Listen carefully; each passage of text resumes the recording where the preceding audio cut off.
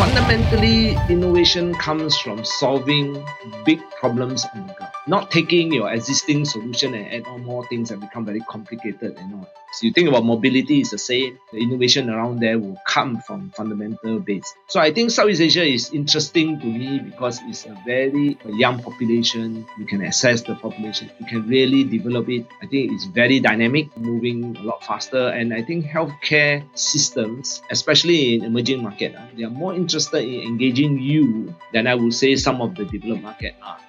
But I think Southeast Asia offers a very unique perspective. They are more open to better solution, innovative solution, affordable solution that creates the same outcome.